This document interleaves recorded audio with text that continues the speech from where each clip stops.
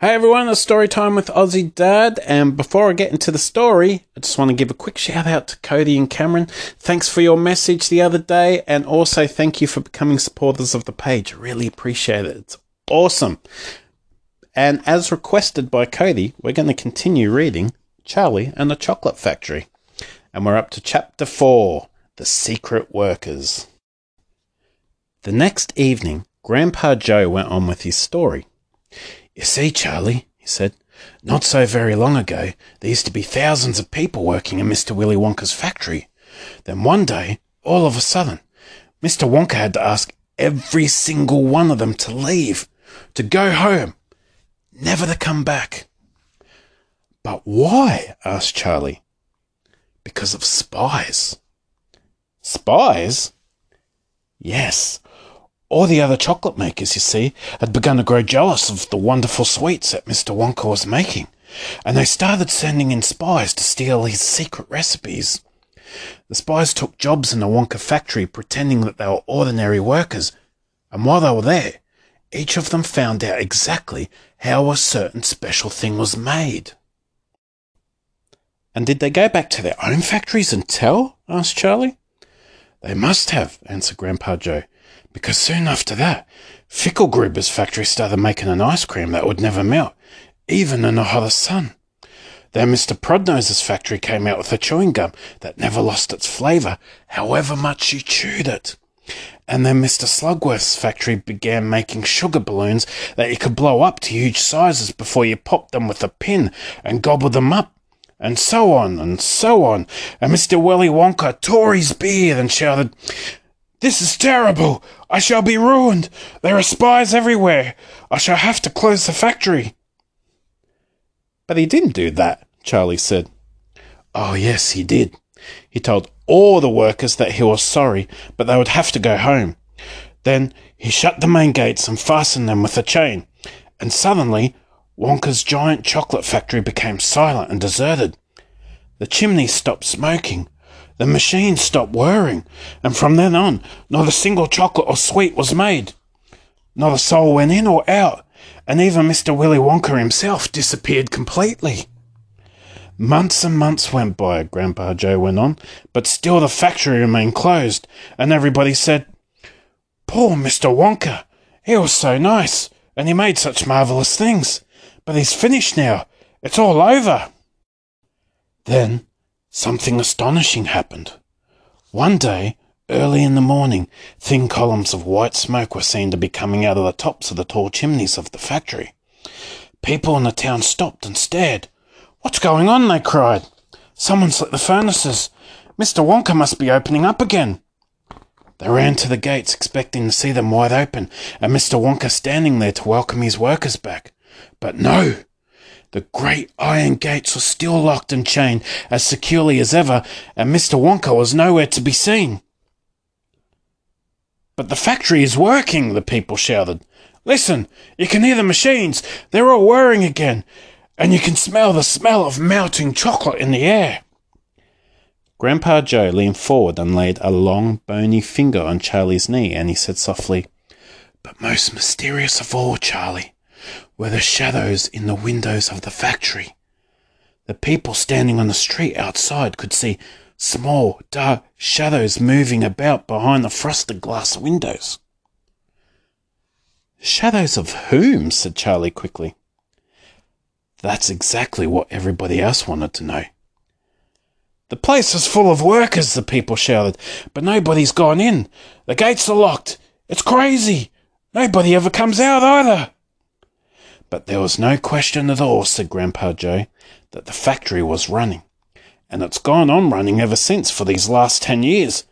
What's more, the chocolates and sweets it's been turning out have become more fantastic and delicious all the time. And of course now when Mr. Wonka invents some new and wonderful sweet, neither Mr. Fickelgruber, nor Mr. Prodnose, nor Mr. Slugworth, nor anybody else is able to copy it. No spies can go into the factory to find out how it is made." "But, Grandpa, who?" cried Charlie. "Who is Mr. Wonka using to do all the work in the factory?" "Nobody knows, Charlie. But that's absurd. Hasn't someone asked Mr. Wonka? Nobody sees him anymore. He never comes out. The only things that come out of that place are chocolates and sweets.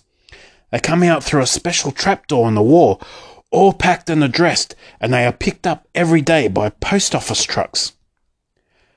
But Grandpa, what sort of people are they that work in there?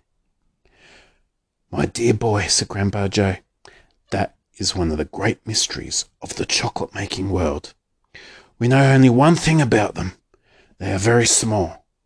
The faint shadows that sometimes appear behind the windows, especially late at night when the lights are on, are those of tiny people. People no taller than my knee. There aren't any such people, Charlie said. Just then, Mr. Bucket, Charlie's father, came into the room. He was home from the toothpaste factory, and he was waving an evening newspaper rather excitedly. Have you heard the news? He cried. He held up the paper so that they could see the huge headline. The headline said, Wonka Factory to be open at last to lucky few. Chapter 5. The Golden Tickets. You mean people are actually going to be allowed to go inside the factory? Cried Grandpa Joe. Read us what it says, quickly. All right, said Mr. Bucket, smoothing out the newspaper. Listen. Evening Bulletin. Mr. Willy Wonka, the confectionery genius, whom nobody has seen for the last 10 years, sent out the following notice today. I, Willy Wonka, have decided to allow 5 children, just 5, mind you, and no more, to visit my factory this year.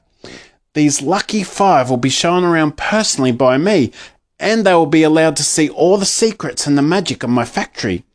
Then, at the end of the tour, as a special present, all of them will be given enough chocolates and sweets to last them for the rest of their lives. So watch out for the golden tickets. 5 golden tickets have been printed on golden paper, and these 5 golden tickets have been hidden underneath the ordinary wrapping paper of 5 ordinary bars of chocolate. These 5 chocolate bars may be anywhere, in any shop, in any street, in any town, in any country in the world, upon any counter where Wonka's sweets are sold. And the 5 lucky finders of these 5 golden tickets are the only ones who will be allowed to visit my factory and see what it's like now inside. Good luck to you all, and happy hunting. Signed, Willy Wonka. The man's dotty, muttered Grandma Josephine. He's brilliant, cried Grandpa Joe. He's a magician. Just imagine what will happen now. The whole world will be searching for those golden tickets. Everyone will be buying Wonka's chocolate bars in the hope of finding one. He'll sell more than ever before. Oh, how exciting it would be to find one. And all the chocolates and sweets that you could eat for the rest of your life free, said Grandpa George. Just imagine that. They'd have to deliver them in a truck, said Grandma Georgina. It makes me quite ill to think of it, said Grandma Josephine. Nonsense, cried Grandpa Joe.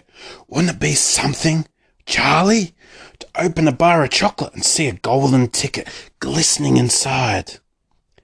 It certainly would, Grandpa. But there isn't a hope, Charlie said sadly. I only get 1 bar a year. You never know, darling, said Grandma Georgina.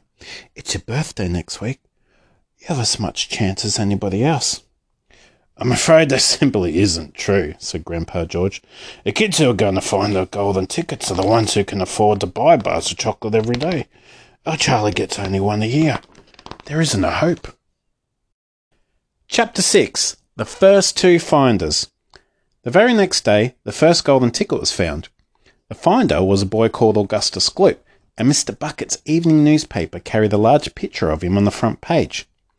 The picture showed a 9-year-old boy who was so enormously fat he looked as though he had been blown up with a powerful pump. Great flabby folds of fat bulged out from every part of his body, and his face was like a monstrous ball of dough with 2 small, greedy, curranty eyes peering out upon the world. The town in which Augustus Gloop lived, the newspaper said, had gone wild with excitement over their hero. Flags were flying from all the windows. Children had been given a holiday from school, and a parade was being organised in honour of the famous youth. "I just knew Augustus would find a golden ticket," his mother had told the newspaperman. "He eats so many bars of chocolate a day that it was almost impossible for him not to find one. Eating is his hobby, you know. That's all he's interested in. But still, that's better than being a hooligan and shooting off zip guns and things like that in his spare time, isn't it? And what I always say is he wouldn't go on eating like he does unless he needed nourishment. Would he? It's all vitamins anyway. What a thrill it will be for him to visit Mr. Wonka's marvellous factory. We're just as proud as anything." "What a revolting woman," said Grandma Josephine. "And what a repulsive boy," said Grandma Georgina. "Only 4 golden tickets left," said Grandpa George. "I wonder who'll get those." And now the whole country, indeed the whole world, seemed suddenly to be caught up in a mad chocolate buying spree, everybody searching frantically for those precious remaining tickets. Fully grown women were seen going into sweet shops and buying 10 Wonka bars at a time, then tearing off the wrappers on the spot and peering eagerly underneath for a glint of golden paper. Children were taking hammers and smashing their piggy banks and running out to the shops with handfuls of money. In one city, a famous gangster robbed a bank of £1,000 and spent the whole lot on Wonka bars that same afternoon. And when the police entered his house to arrest him, they found him sitting on the floor amidst mountains of chocolate, ripping off the wrappers with the blade of a long dagger. In far-off Russia, a woman called Charlotte Russ claimed to have found the second ticket, but it turned out to be a clever fake.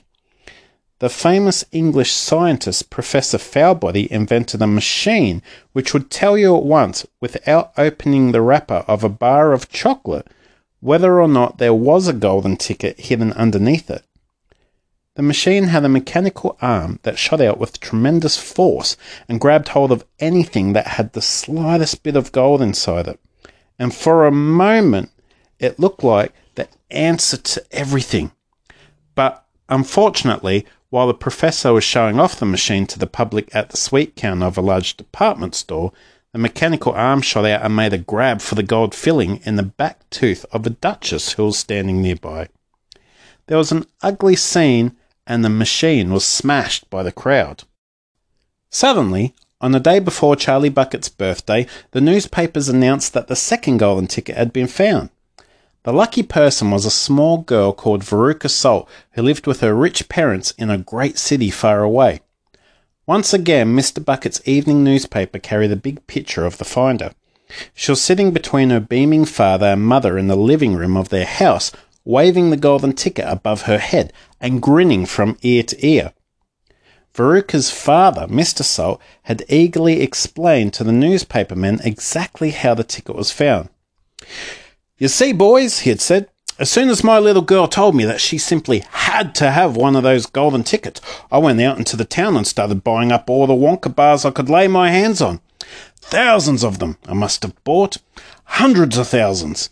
Then I had them loaded onto trucks and sent directly to my own factory.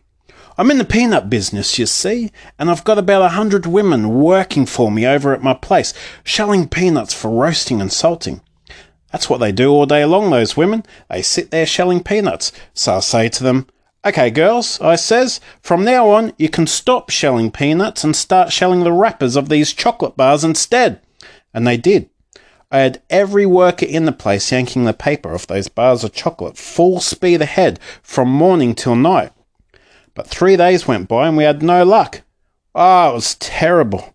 My little Veruca got more and more upset each day, and every time I went home she'd scream at me, 'Where's my golden ticket?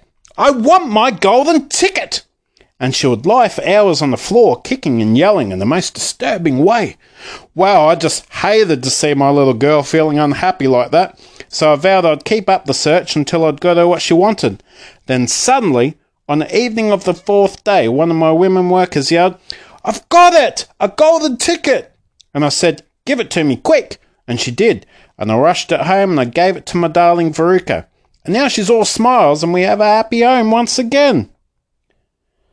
"That's even worse than the fat boy," said Grandma Josephine. "She needs a really good spanking," said Grandma Georgina. "I don't think the girl's father played it quite fair, Grandpa. Do you?" Charlie murmured. "He spoils her," Grandpa Joe said, "and no good can ever come from spoiling a child like that. Charlie, you mark my words." "Come to bed, my darling," said Charlie's mother. "Tomorrow's your birthday. Don't forget that, so I expect you'll be up early to open your present." "A Wonka chocolate bar?" cried Charlie. "It is a Wonka bar, isn't it?" "Yes, my love," his mother said. "Of course it is." "Oh, wouldn't it be wonderful if I found the third golden ticket inside it?" Charlie said. "Bring it in here when you get it," Grandpa Joe said. "Then we can all watch you taking off the wrapper." Chapter 7.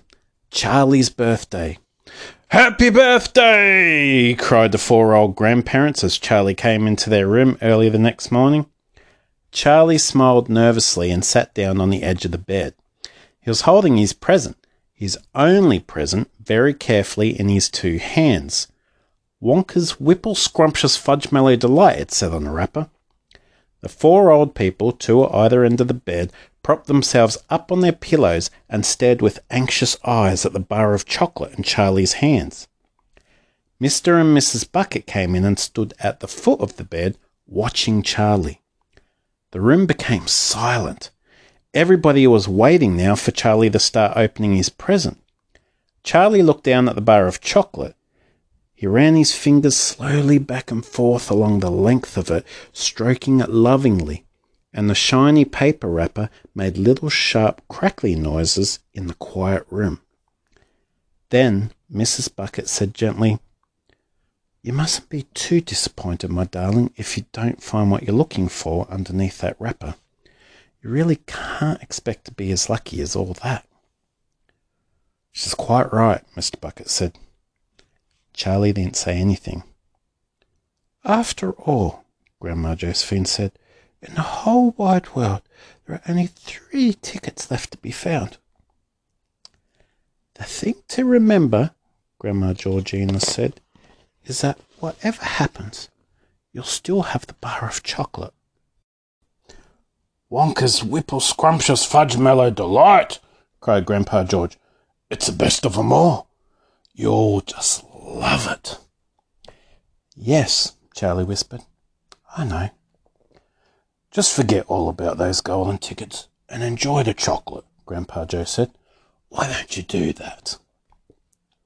They all knew it was ridiculous to expect this one poor little bar of chocolate to have a magic ticket inside it, and they were trying as gently and as kindly as they could to prepare Charlie for the disappointment.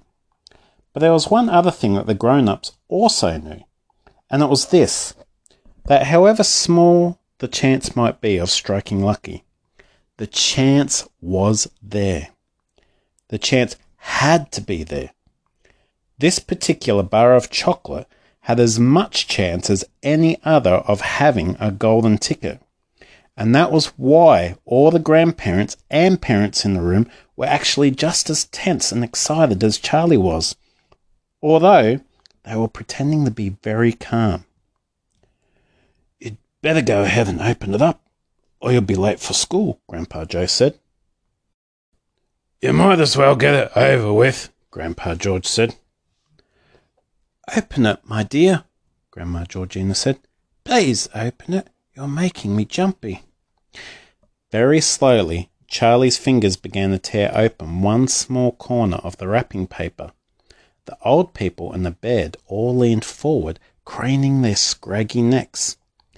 Then suddenly, as though he couldn't bear the suspense any longer, Charlie tore the wrapper right down the middle, and onto his lap there fell a light brown, creamy-coloured bar of chocolate. There was no sign of a golden ticket anywhere. "Well, that's that," said Grandpa Joe brightly.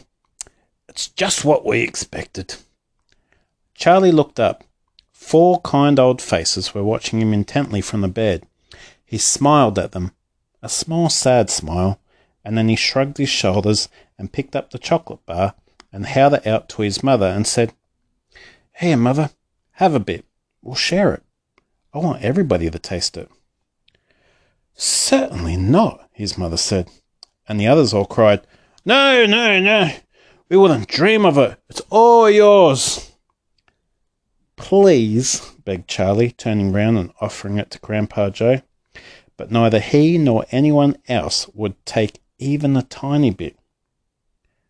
"It's time to go to school, my darling," Mrs. Bucket said, putting an arm around Charlie's skinny shoulders. "Come on, or you'll be late." Well, that's the end of that for today. I hope you're enjoying the story, and make sure you keep an ear out for more of it coming very soon. All right, bye for now.